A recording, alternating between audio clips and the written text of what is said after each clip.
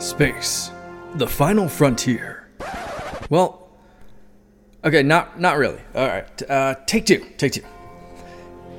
Here in the Mitten State, welcome to Code 47, bringing you all things Star Trek, spanning the quadrants, the best thing since the neutral zone.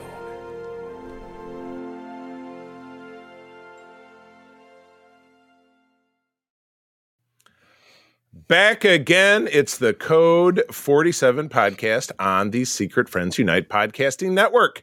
I am your humble servant, Trek Lord of West Michigan, Charlie Carden, joined by two of my regular steady eddies, regular dudes here in the world. That would be Mr. Peter Stein in the Voyager Reds, sitting on that Type 9 shuttlecraft, Type 9? Or is that, no, that's Delta Flyer. Delta Flyer. Whoops, my bad if you're watching us on YouTube. Yes, Peter always goes to the effort. I'm bad. I'm just pimping Secret Friends Unite because I have a family party after this. Don't want to do the quick change. And I always get too hot down here, even though it's cold, because I recorded in my basement studio. There, it's the hot flash of rooms. I just can't get comfortable. But anyway, and of course, last but not least, Aaron Heminger in seat number 3. Good morning to you, my friend. Good morning. All right. Well, we're going to dig in. We're continuing a theme that we started last week last episode after we did our TOS castings, fan castings to round out the rest of that crew based on what we're seeing on Strange New Worlds in season 2. We moved into doing some dream remakes that would take place in season 1 of TOS. Now we're doing the same for season 2. So that's going to be our first segment. But before we get to that, we're going to give some love to our patrons, and then we do actually have a news story to discuss. So as always, we are very indebted to these wonderful folks that make it possible for us, myself, Peter, a lot of other people, Todd and Mark, and all the other regulars on the network to make additional content. That would be our Patreons, which you can access by visiting patreon.com/secretfriendsunite. Go there, try us out for free for a week, listen to our programs and see what you think. We'd love to have you stay on board. At the Friends with Benefits level, we have returning after a little absence, Corey in HD, John Sedorf, the Awesome Phoenix Sisters cosplay, Mr. Brendan Myers, cosplayer Asian Sith Mistress, and music enthusiast Matthew Keel. BFF level, as always, our top tier folks, the awesome Nias family from the Twin Cities, Sean, Stella, and Henry, and friend of the show and friend of mine and friend of all of us, Missy Merchant. So thank you folks. Again, patreon.com/secretfriendsunite. Try us out for a week. All right. Well, as I said, we have a news story. And, things are starting to evolve. News is actually starting to flow again related to productions. But Sir Patrick Stewart was on a podcast called Happy, Sad, Confused. Weird name for a podcast. Don't know if I would really trust news that came from a source like that. He is very excited about the potential of Picard being featured in a Star Trek movie script coming up. As we all know, the third and final season of Star Trek Picard aired last year to overall acclaim. I certainly felt it was a much more suitable ending to their story than what we saw back in 2002 in Star Trek Nemesis. And I would be hard pressed to find someone to disagree that Star Trek Nemesis was not a great send off for that cast of characters. So again, this is, he's quoted as saying, yada, yada, yada. It's an ongoing for me. I heard a script was being written and so on and so forth. So it seems a little vague to me. But guys, what do you think? Peter, your thoughts on having Picard trotted out there again? I would say let sleeping dogs lie. Yeah, ditto, for sure. As much as I enjoy the character of Jean-Luc Picard, they've kind of run him through the ringer in the last 3 seasons, and I don't. Yeah. Part of me doesn't really want to see that happen again. Just because that seems to be how people write things now. Yeah. If they were going to do like a nice, fun story, okay, fine. But if we're just going to be like more of the same of like, hey, let's add trauma to the character and now it's just sadness and all that, I don't really care. That must be why it was on the Sad, Happy, Confused podcast. Yeah. They're covering their sadness space. Aaron, what do you think? I think we're all on the same page here. I mean, my initial reaction to hearing this was, please don't. Yeah, I know. The only thing I can really say I would love to see them expand on from that is I still want to know what the deal was with that huge hole that got blown in the Alpha Quadrant in season 2. Because I feel like that's kind of open ended, and if they're exploring that and explaining that, I'd be happy with that. But beyond that, it ended beautifully in season 3 for those characters, and I'd hate to see that kind of cheapened or taken away. I mean, it was such a nice tee up with what they ended the season on. 7 headed off on new adventures, rechristened Enterprise through it was kind of a weird route of we're going to take the shipyard, and now it's the Enterprise, and 7 is all of a sudden the captain of it, and now Picard Jr. is going to be on it and stuff. So they kind of teed it up in a way that but then again, 7 new adventures, Ed Speleer's character of Jack Crusher having a face down with Q. Time to kind of transition, our Magnificent 7 of the TOS characters, off into actual retirement. They did it with the they did it with the TOS characters, though some did peek back. We got, their send off in Generations. Scotty had an episode in season 6 of TNG. Spock had his awesome 2-parter. And we saw Sulu and Voyager, and it's just sometimes you just got to let it go.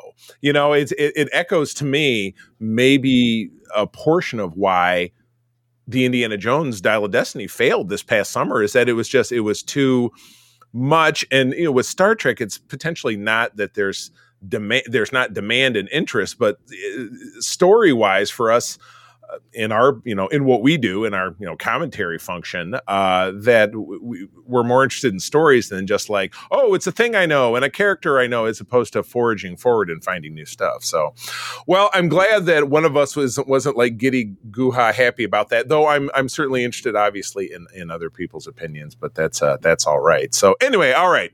Well, that's our stab at the news. And the good news, we know that Strange New Worlds Season 3 is back in production in Toronto, so that's exciting. We know that we have Discovery coming out sometime in April. That's only a few months away. So in the time in between, we're going to fill you up when it comes to segment 1 with finishing talking about TOS, and then we're going to get into something pretty bold episode after next.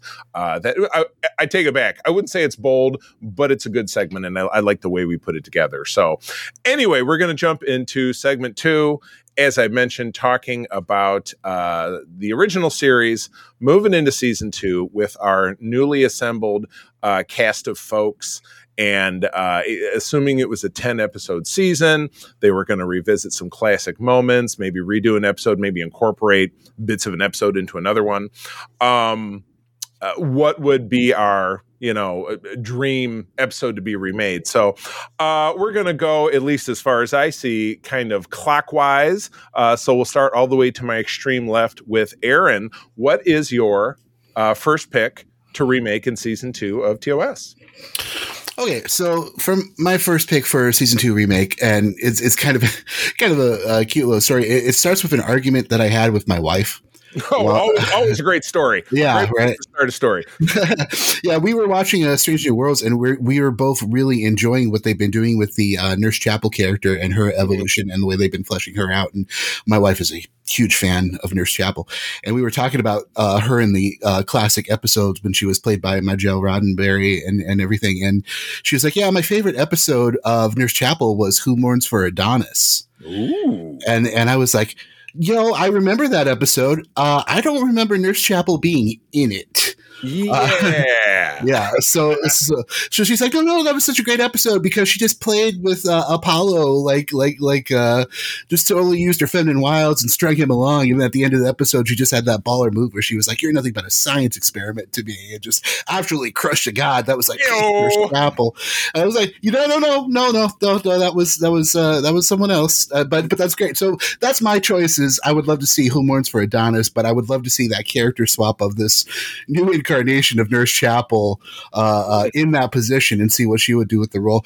Plus, you have the added benefit of Apollo being this multi-dimensional being, and I love the idea of not just the big hand.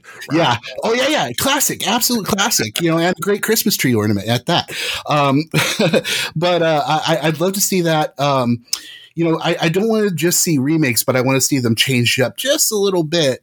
And him being multidimensional and omnipresent, that's something that you could play with how that would impact the timeline and everything a little bit. And I think that could be a lot of fun. So I'm going to say Who Mourns for Adonis, just because I think it could be a fun episode to touch upon. Good deal. All right, Peter, what's your number one?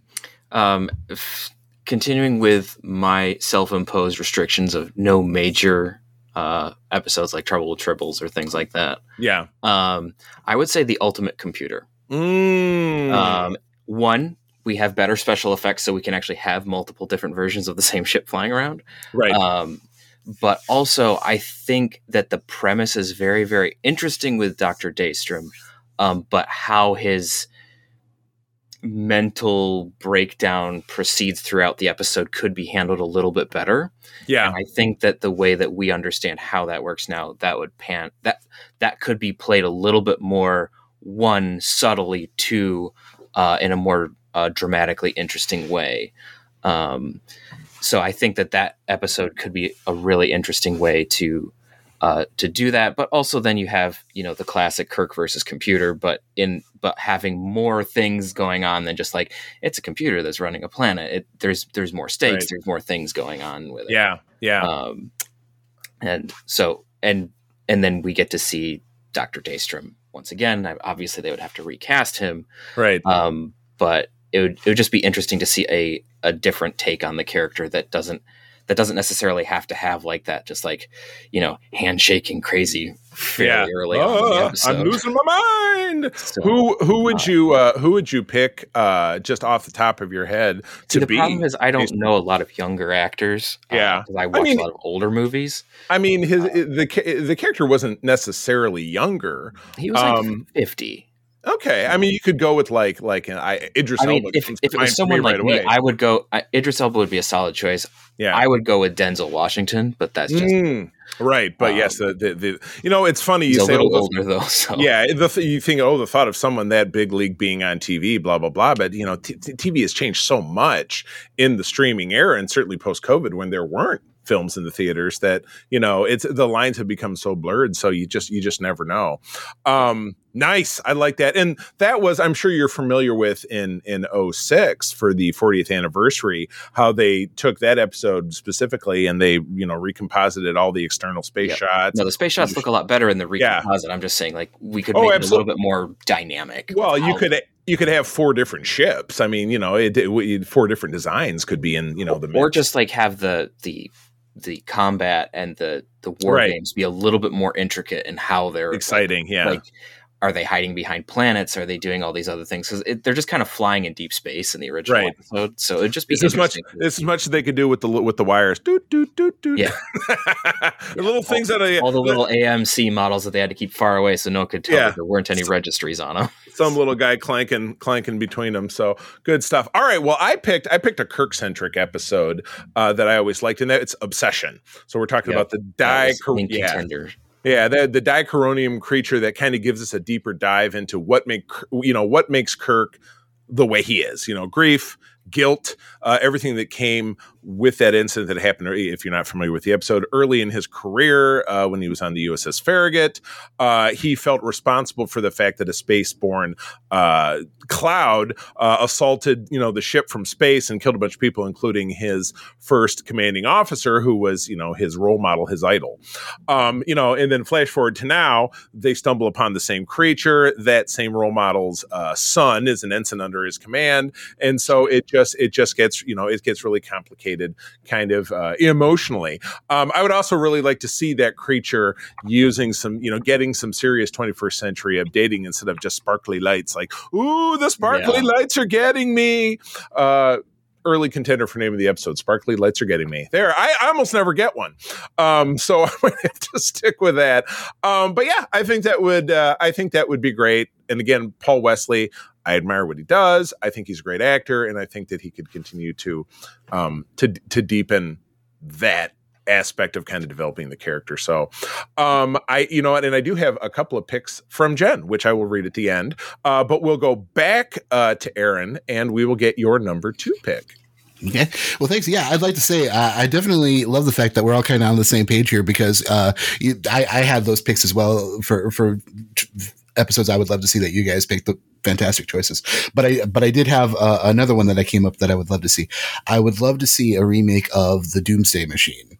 That was on my list. Yeah. Yeah, classic, nice. Yeah, absolutely classic episode, and like I'd love to see that updated as well, and see that portrayed as more of a galactic threat and everything. And I would also kind of love to see some more of Commodore Decker, and maybe a little bit more of how he ties into like the character of Decker in the motion picture. Yeah. Right.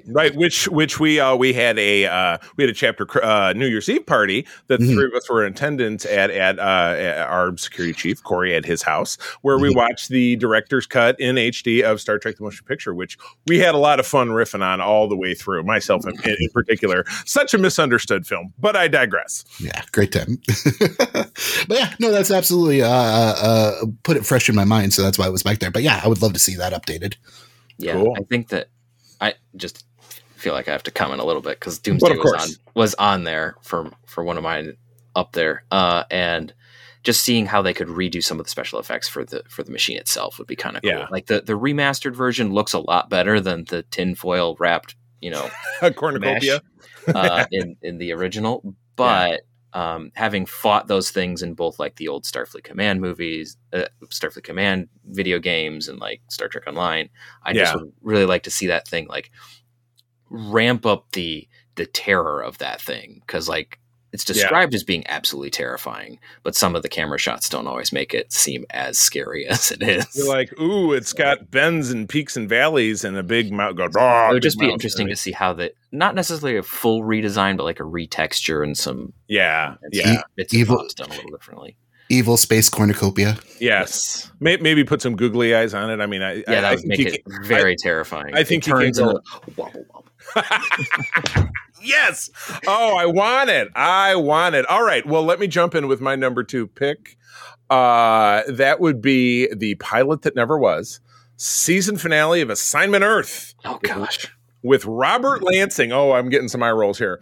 It's a fun episode. In some ways, it's kind of satirical.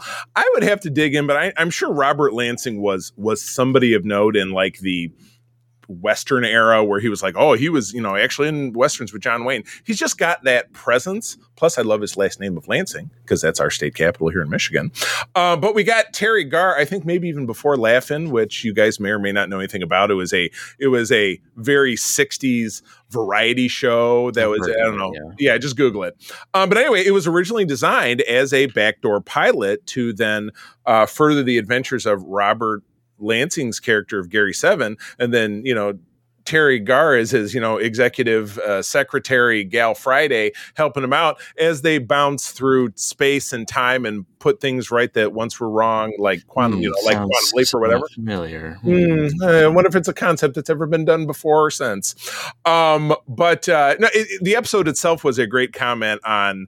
Though the premise of it was stupid, in my opinion, because even right from the opening log, Kirk's like, we've used space warp trajectory to slingshot into the past to study events from 1968. I'm like, that's not something that you're allowed to do. It's been thoroughly established that there's the Office of Temporal Investigations. And it's funny because in that DS9 episode where we meet Domer and Luxley, aka Mulder and Scully, who are interrogating Sisko after a menace. Yeah, the man was a menace, but I'm like, he was there on orders. That was an assignment that he did, but they're still throwing him under the bus. But I like that. I really love it. And again, I think Jen touches on this in her comments, which we'll read in a minute. But so many, themes in season 2 and great characters got introduced, had these great sharp parallels to things that were going in the 60s. So Private Little War was your big Vietnam commentary. Even the Ultimate Computer was about, automation and people losing their jobs to computers and blah, blah, blah.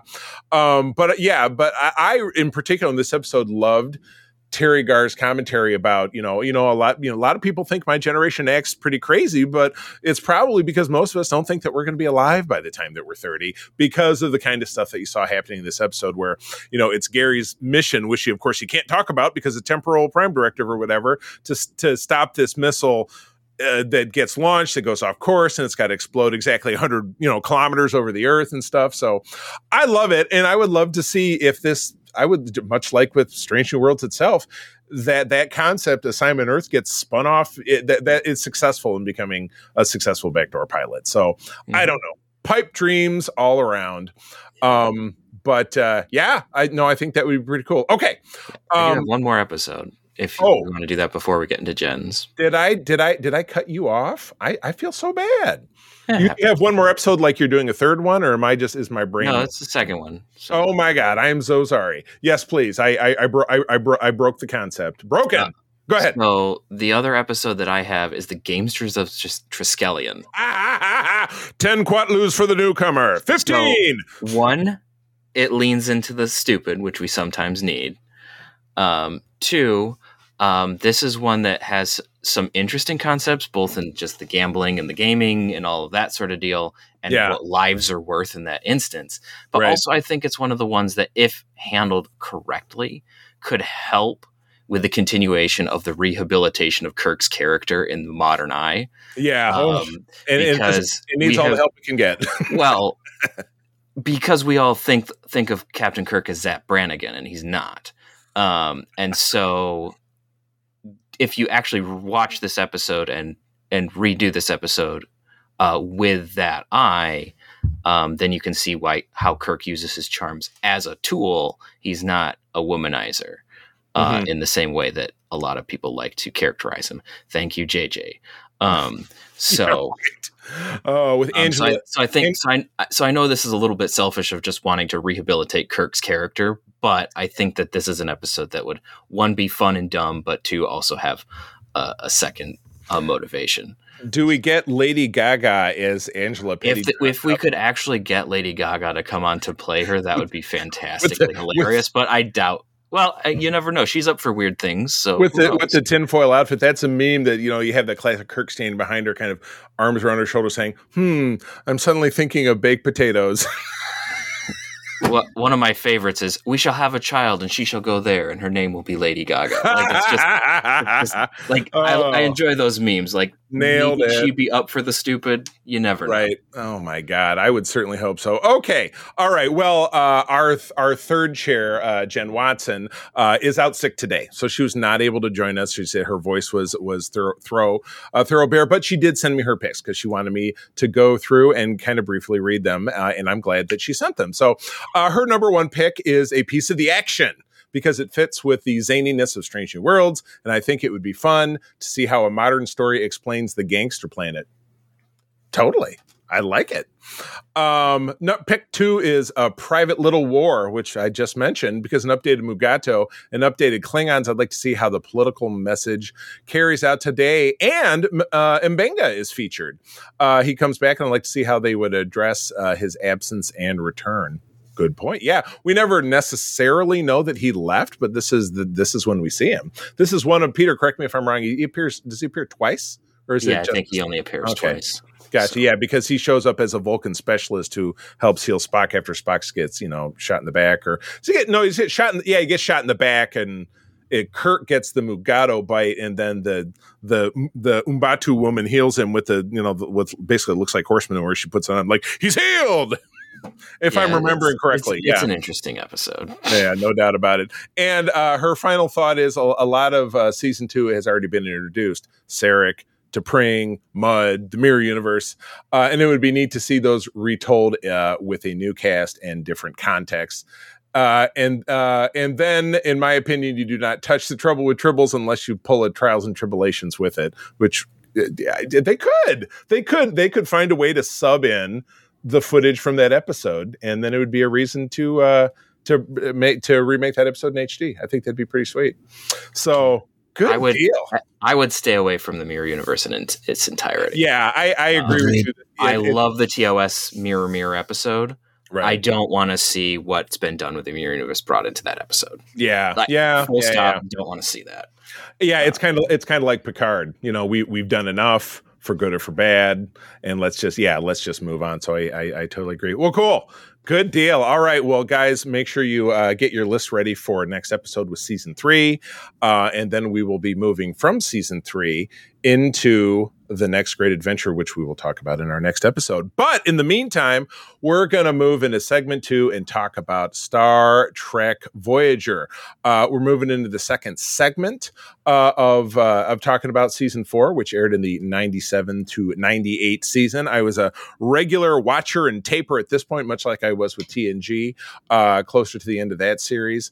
And I was in college at the time, so that was always a joke between myself and Todd Axtra, who is my co-host over on our main show and originator of this network that we're on, that I was so fastidious about getting those and taping out the commercials, and my mom would do it for me sometimes. Actually, I think she always did it for me, but I always had my pile of VHS tapes, so I go back and rewatch them, and it's just so funny that I don't know about you guys, but there hasn't been a VCR in any house I've owned in 20 years, at least 15.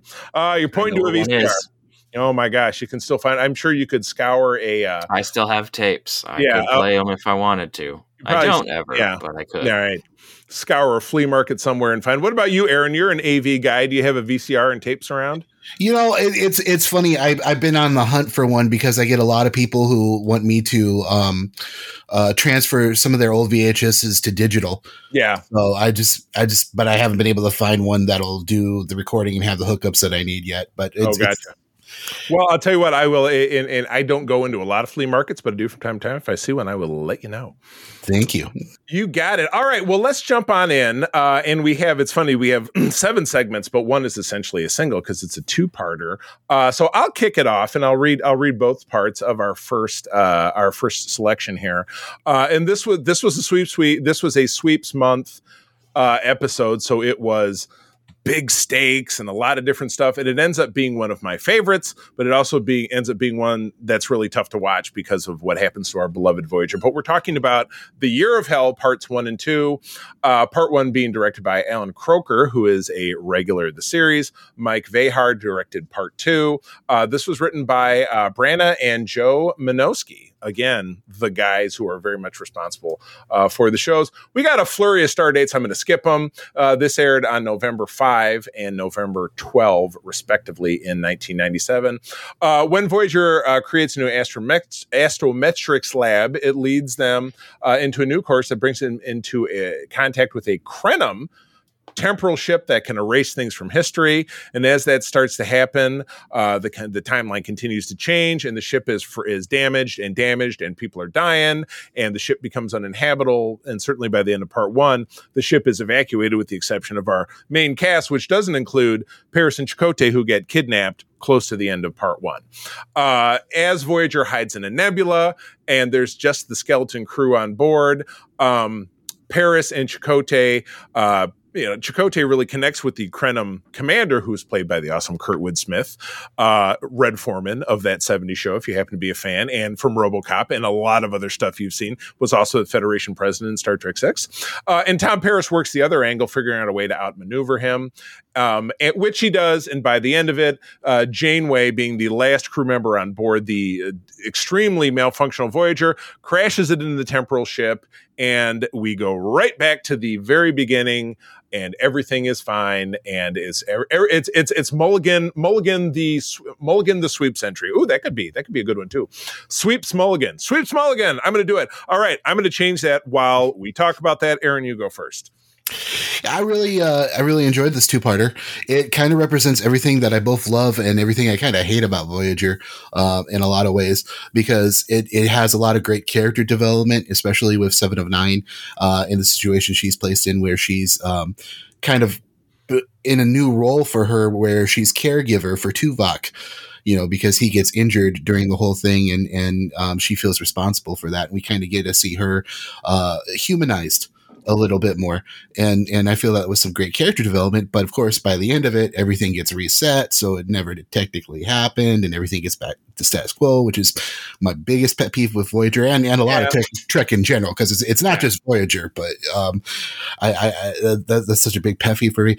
But the other thing I really enjoyed about this, especially with all the timey-wimey stuff, I really enjoyed seeing Voyager get put through its paces, especially in a combat scenario, because the thing you got to remember about the Intrepid class, they're science vessels. They're not meant for long-term engagement and long-term warfare. Yeah, and stuff a scout. Yeah, 6 week out, 6 weeks out, 6 weeks back. Probably mostly operating from a star base and a lot of supplies and stuff. So yeah, they're versatile, and that's great. But that's part of what's so wonderful about the Voyager crew is just seeing how innovative they are and how they push this machine to its just absolute limits. Yeah, So for sure. That's my thoughts on this episode. Anyway, Cool, I thought it was great. Yeah. Awesome, Peter. I mean, there's not much more I can say. It's a great two-parter with all of those extra details. I thought it was interesting how the Krenim commander was we're all like, well, what's he doing? He's just trying to restore his empire. And they get to a point where we're like 98% restored to whatever they wanted. And then it's like, but his family is still right. Yeah, he doesn't get his wife back. That's in that 2%. And he's like, nope, got to keep going. And so he just he focuses on just that one thing. And like, it's understandable. Like when you're watching it, you can empathize with the man, but at the same time, you're just like, dude, you just keep like destroying the space-time continuum for like 2 people. I mean, most of us would want to do that because, we care about our families or our friends or like, we'd want to do that. Right. But it's like, it's just interesting how we can see how damaging that is. Right. If you just like, you throw caution to the wind and you just like, I'm just going to do whatever I'm going to do. And just kind of mess with everything. And it takes all the way till Janeway just destroys the ship to reset the timeline. She much like in the last episode, she Janeways her way through it, which is pretty classic. I know. I just thought it was interesting because it's not I think it's something that's done in time travel stories on a semi-regular basis, but you destroy the implementation of the time travel incident and then things get reset because it no longer existed. Right. Yeah. It's without a doubt, it's a trope.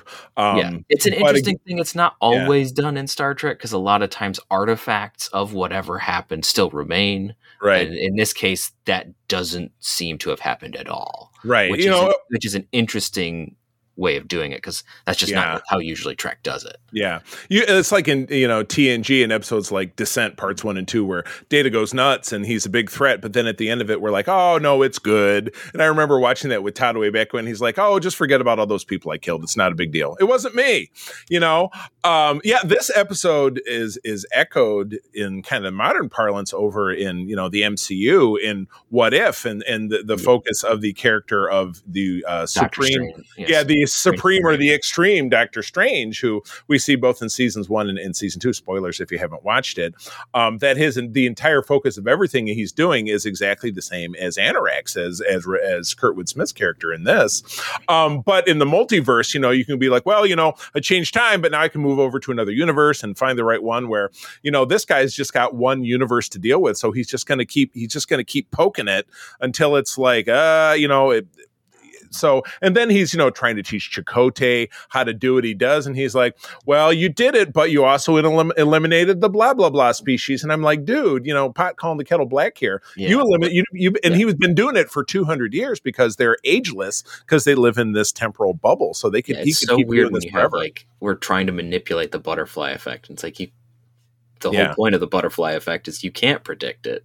Yeah. So exactly. It's the, and it was echoed in, I think it was X-Men Days of Future Past, my favorite X-Men film, where you see Hank McCoy talking about, throwing a stone into a river. It'll change the current, but eventually the current will again right itself because time is immutable. It just has the one course where it's supposed to run. So I dug it. It was, the hardest part for me was watching Voyager just get cut to shit.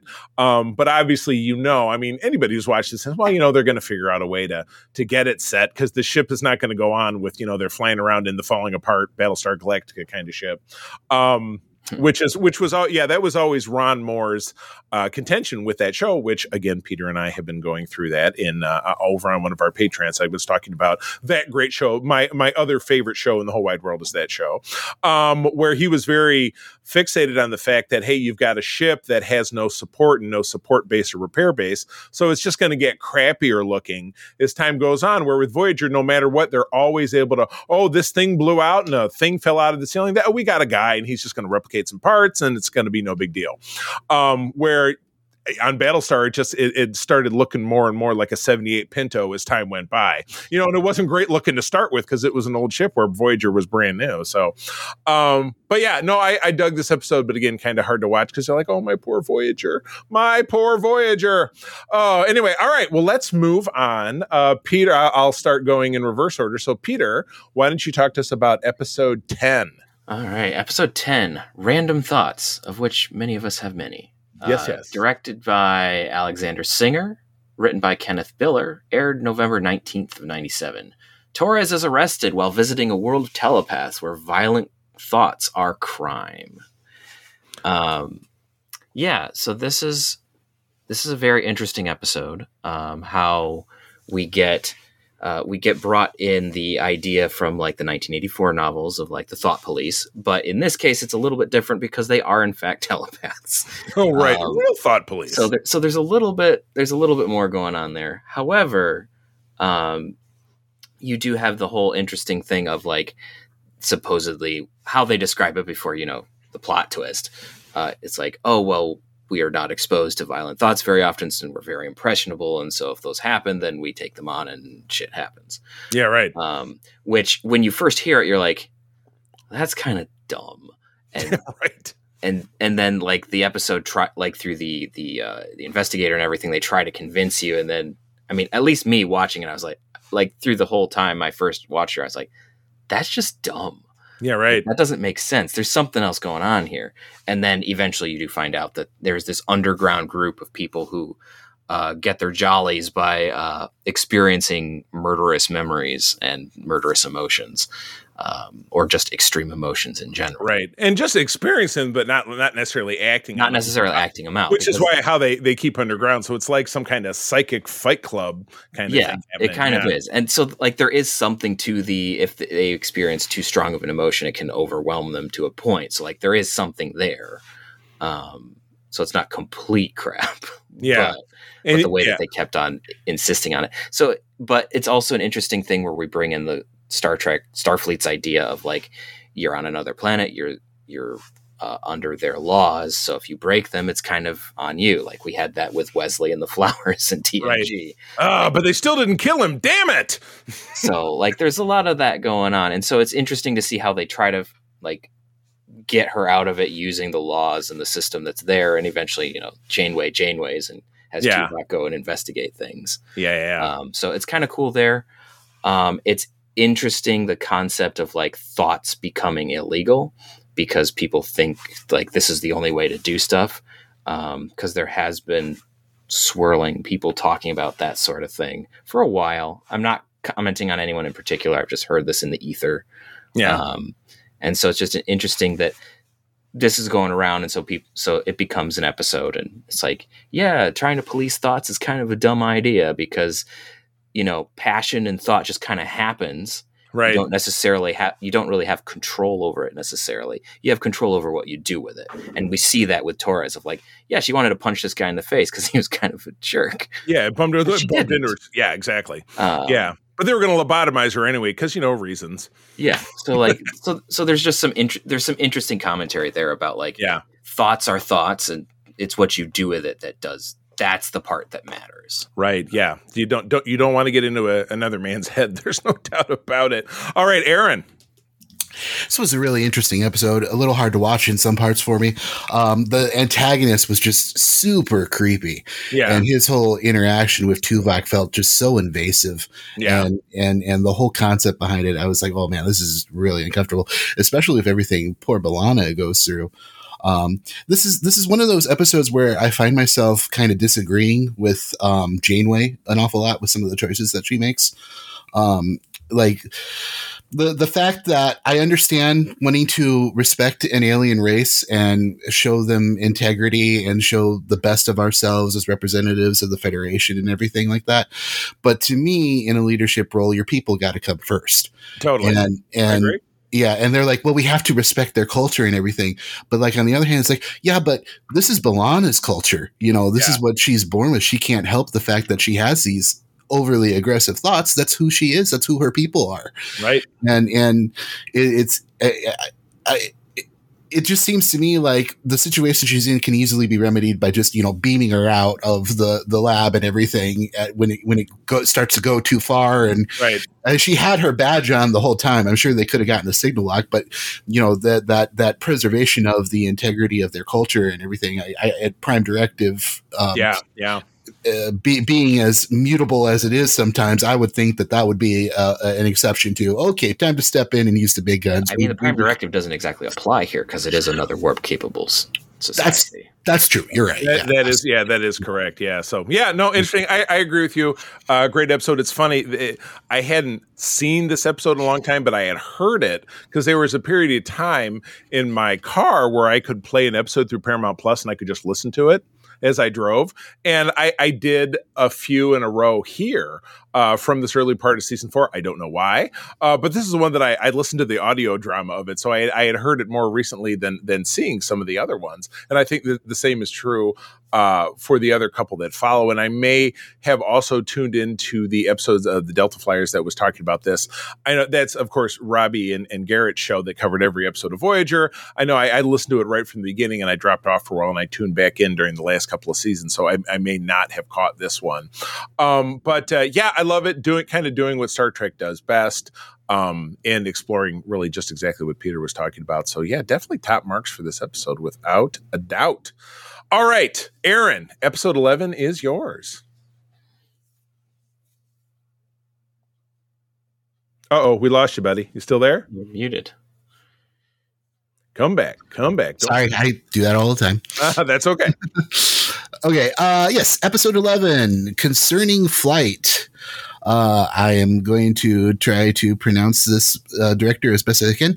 Jesus Salvador Trevino. You got it. Okay. Awesome. I think so too. Okay. So teleplay by Joe Minosky. Story by Jimmy Diggs and Joe Minosky. This original air date for this was November 26, 1997.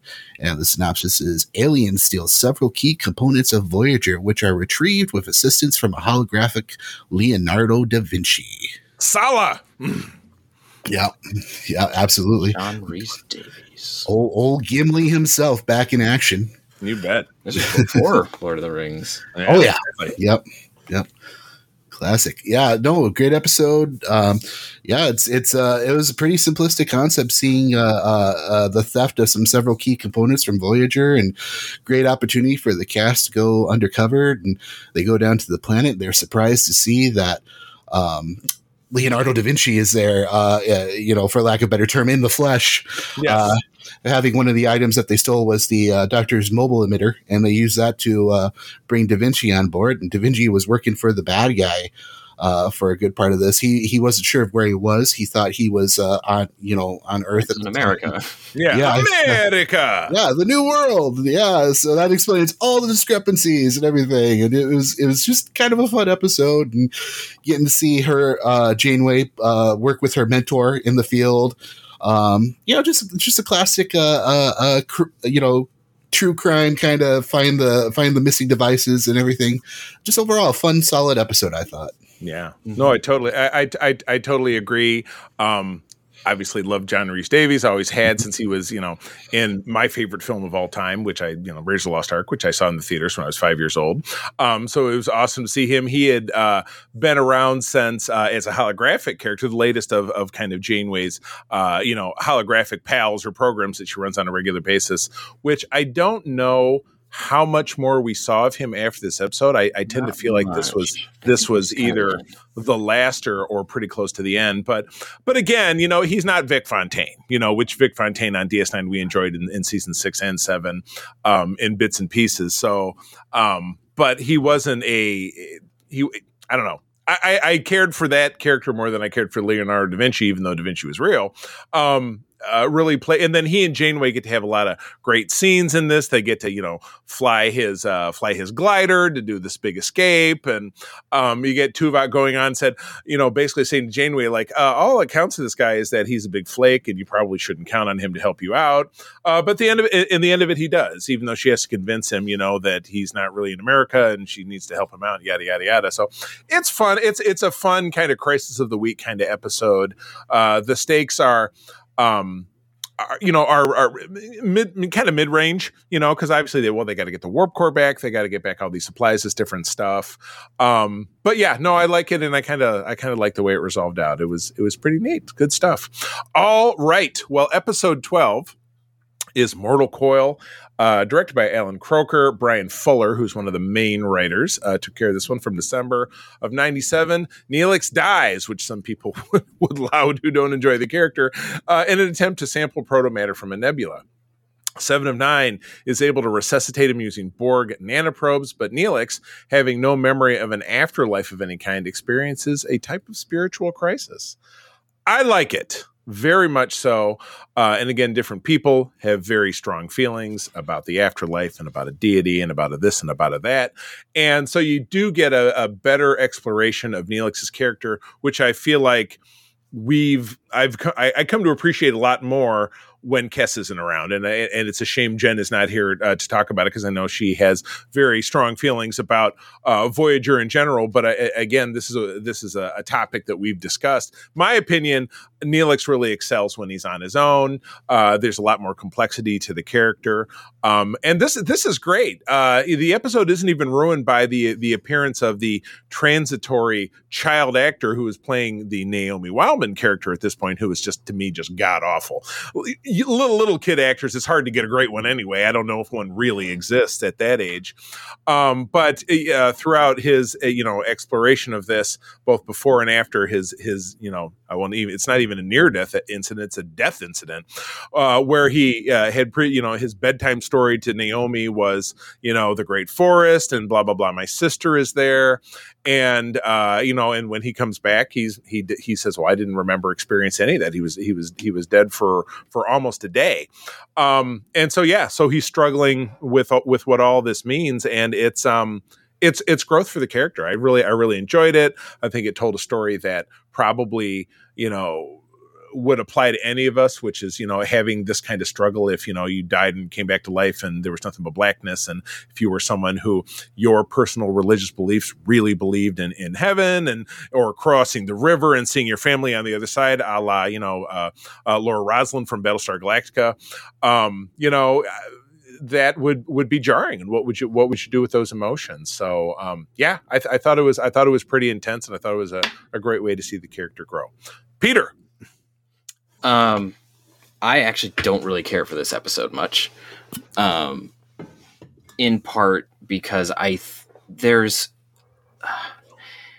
while they handle it directly with Neelix, there's kind of a dismissiveness that underlies the whole concept, which I don't really like.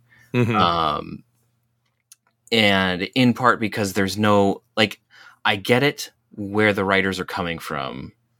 But the fact that the episode ends with no clear resolution for Neelix. Yeah, it's true. It's like, hey, you got to deal with it. Good luck. It's not really that great because they don't really approach any of the the philosophical implications of well, did he act this is going to get into the weeds for a second here because I'm a philosophy major. But the fact that you didn't see anything when you were quote unquote dead, does that actually mean anything, or does it just mean that you didn't technically die at that time because the afterlife is outside of time and all of this stuff? So there's a lot going on here that some of the thought process just isn't really there for me. Mm-hmm. And that's, again, because I'm a philosopher, it annoys me. Fair. So there's a lot of interesting parts. There's a lot of spots where for instance, Chakotay tries to help him out, but then you also have Neelix who he's just struggling with this thing, but he doesn't necessarily want to approach it head on the entire time. Which it is kind of classic Neelix. Yeah. Classic Neelix. But he does have people who are trying to help him, but I don't know. There's just some things in there that just, am I really me? Okay, that's an interesting concept, but we didn't really pursue it that much. Mm-hmm. Or pursue the metaphysics behind that. Yeah. And maybe that's just me expecting too much philosophy out of Star Trek, even though it does do it and does do it decently. Yeah. But yeah, I didn't really care for this episode for that much. Yeah. There's some solid acting and some solid stuff, but overall, I don't think it really, at least for me, it's not a good resolution with, or like deep dive look into that particular issue. And Gotcha. As I said, a little dismissive, which I don't really appreciate. I hear you. That's fair. Aaron. Yeah, I agree with a lot of what Peter says here. It was kind of kid gloves with the subject matter, but it's a tough subject to talk about, and I do kind of enjoy the juxtaposition of this character that was created primarily for comedic relief, put into this position where he has to deal with these heavy topics and everything. Right? No, agreed. Yeah, I thought that was really interesting, and it's easy to relate to Neelix in this situation because I think that this is something that a lot of us at some point or another have to struggle with and find the answers for ourselves. I've definitely gone through this, and again, I hate the fact that Voyager has created an episode that made me relate to a character that I'm largely not a fan of, but I've definitely been there before, and I came to the same conclusion. I remember talking to my mom a while back, where we were talking about the subject of is there life after death, and I was like, well, what if there is nothing? What if we have nothing to look forward to, and what does anything matter? And she told me something that I found very comforting and I think of very often. It's like, at the very least, if there is nothing after you've died, at least you had the opportunity to have lived. Very true. Very true. That's solid. Yeah, and that's kind of my takeaway, and that's kind of how I resolved my crisis that I went through with that. And gotcha. That's good. Awesome stuff. All right. Well, let's wrap it up with an episode that didn't exactly blow the doors off for me, but I'll let Peter talk about it. Episode 13, Waking Moments, directed by Alexander Singer, written by Andrei Boromanis. Aired January 14th of 98. The crew become trapped in a shared nightmare generated by alien technology. Only Chakotay, through his Native American spiritual capabilities, can save them. Okuchimoya all the way. Oh, wait. My peopling intensifies. Yeah. This one's... there's a lot of interesting stuff going on here. I like the concept of the shared dream. Like, it's Inception before Inception. Yeah. And it does it in a slightly more interesting way for me because there's a lot of more deception going on with it. Deception Inception. That sounds just there's a Hall & Oates song called Possession Obsession. So there roll it all together. Possession Obsession, Inception, Deception. Change the name of the episode now. Carry on. So it's an interesting thing where we get like Chakotay is able to do like the whole like lucid dreaming sort of deal, and so he's able to like help them figure out what's going on. So I like that this episode has a little bit more of Chakotay being able to do something for people and kind of take charge here. It's something that kind of peters out as the series continues. No pun intended. Peter says it peters out. Yeah. So it's just kind of like these earlier episodes are where I really like Chakotay, and this is one of them. Yeah. As much as the concept of some of how it all works is a little like goofy. It's kind of cool how he's like going through and then like, it's like, oh, well, we're in a dream. I don't think we're in a dream. Well, Chakotay vanished. Oh, we must still be in a dream then. Like there's just so it's like the holodeck episode where Moriarty comes back, and I'm drawing a blank. It's like Ship in a Bottle. Yeah, like Ship in a Bottle, where they're like, oh, but we're really still in the holodeck because Geordi caught the thing with his left hand instead of his right hand or whatever, and so we never left the holodeck because we've been tricked in this kind of stuff. So yeah, that switcheroo does happen several times in the episode. So and you get like a later. I think this trope has been done before, but where they find the aliens. And it's like, well, if you don't stop, we're going to blow you up, but you're going to die. I don't care. You're going to blow up. Yeah, right. Enjoy blowing up, jerk. Aaron, your thoughts? I loved Voyager's take on Inception. It was really, really great. A lot of that, the dream within the dream scenario. I thought that was a lot of fun. I love that, what Chakotay goes through on this episode with the whole, at one point, just, he had that, his trigger for waking up was seeing the image of the moon.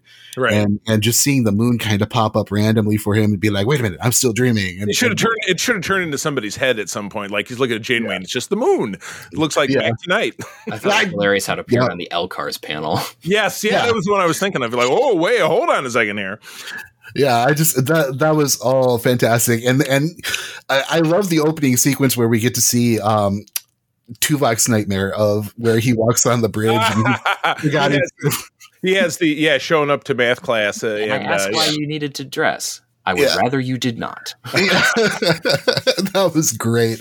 I loved it. Overall, I thought it was a really solid and fun episode. And they're still playing with Harry Kim being interested in 7 of 9, which really goes away. It goes nowhere. Yeah, pretty much after this. So I again loving the concept, and I like Chakotay as a character. I'm less enthused with Robert Beltran as a person after everything that happened last year. But whatever, it doesn't stop me from enjoying the character, because again, it was pioneering a new direction of a character and kind of their beliefs and what their thrust is. I never knew anything about the fake Native American advisor person. Like, that was like Kate told me about that while we were doing an episode a while back. I had never heard about that at all. I have no idea how long that went on for, or maybe that's why we saw less of Chakotay talking about his spiritual beliefs, so on and so forth. But this was great, and it was, it was better than having what turned into the Doctor in the 7 of 9 show, which every time they run into a crisis, it's one of the two of them has got to solve it. Just like on Enterprise, it turned into Phlox and T'Pol kind of doing that, because they have a carbon copy episode where we got to put everybody to sleep to get through the space cloud or whatever, So this had elements of that, but again, at least we tossed Chakotay into the driver's seat, and I got to see more of the character that I like so much. So it worked for me without a doubt. So all right, well, let's wrap it up by picking out of this grouping a favorite and a least favorite. So we'll start with Aaron. Okay, so I would say that for my least favorite, I'm probably going to go with let me look at my random thoughts. I think just because it was a good episode, but I had a lot of conflicts with some of the choices made by the characters and everything in it. And I felt like some of them weren't at their best here, and it just made me uncomfortable. Yeah, fair. And for favorite, I gotta go with Waking Moments, I think, because that was cool. It was just a lot of fun, and I love episodes that really make me think and be like, okay, I literally do not know what's going on, what's going to happen next. Yeah, exactly. Your princess is in the other castle. Cool. Mm-hmm. All right, Peter. How about you? For least favorite, I think we all know where I'm going here. Mortal Coil. Yeah. I just really did not like that episode much. And for favorite episode out of this group,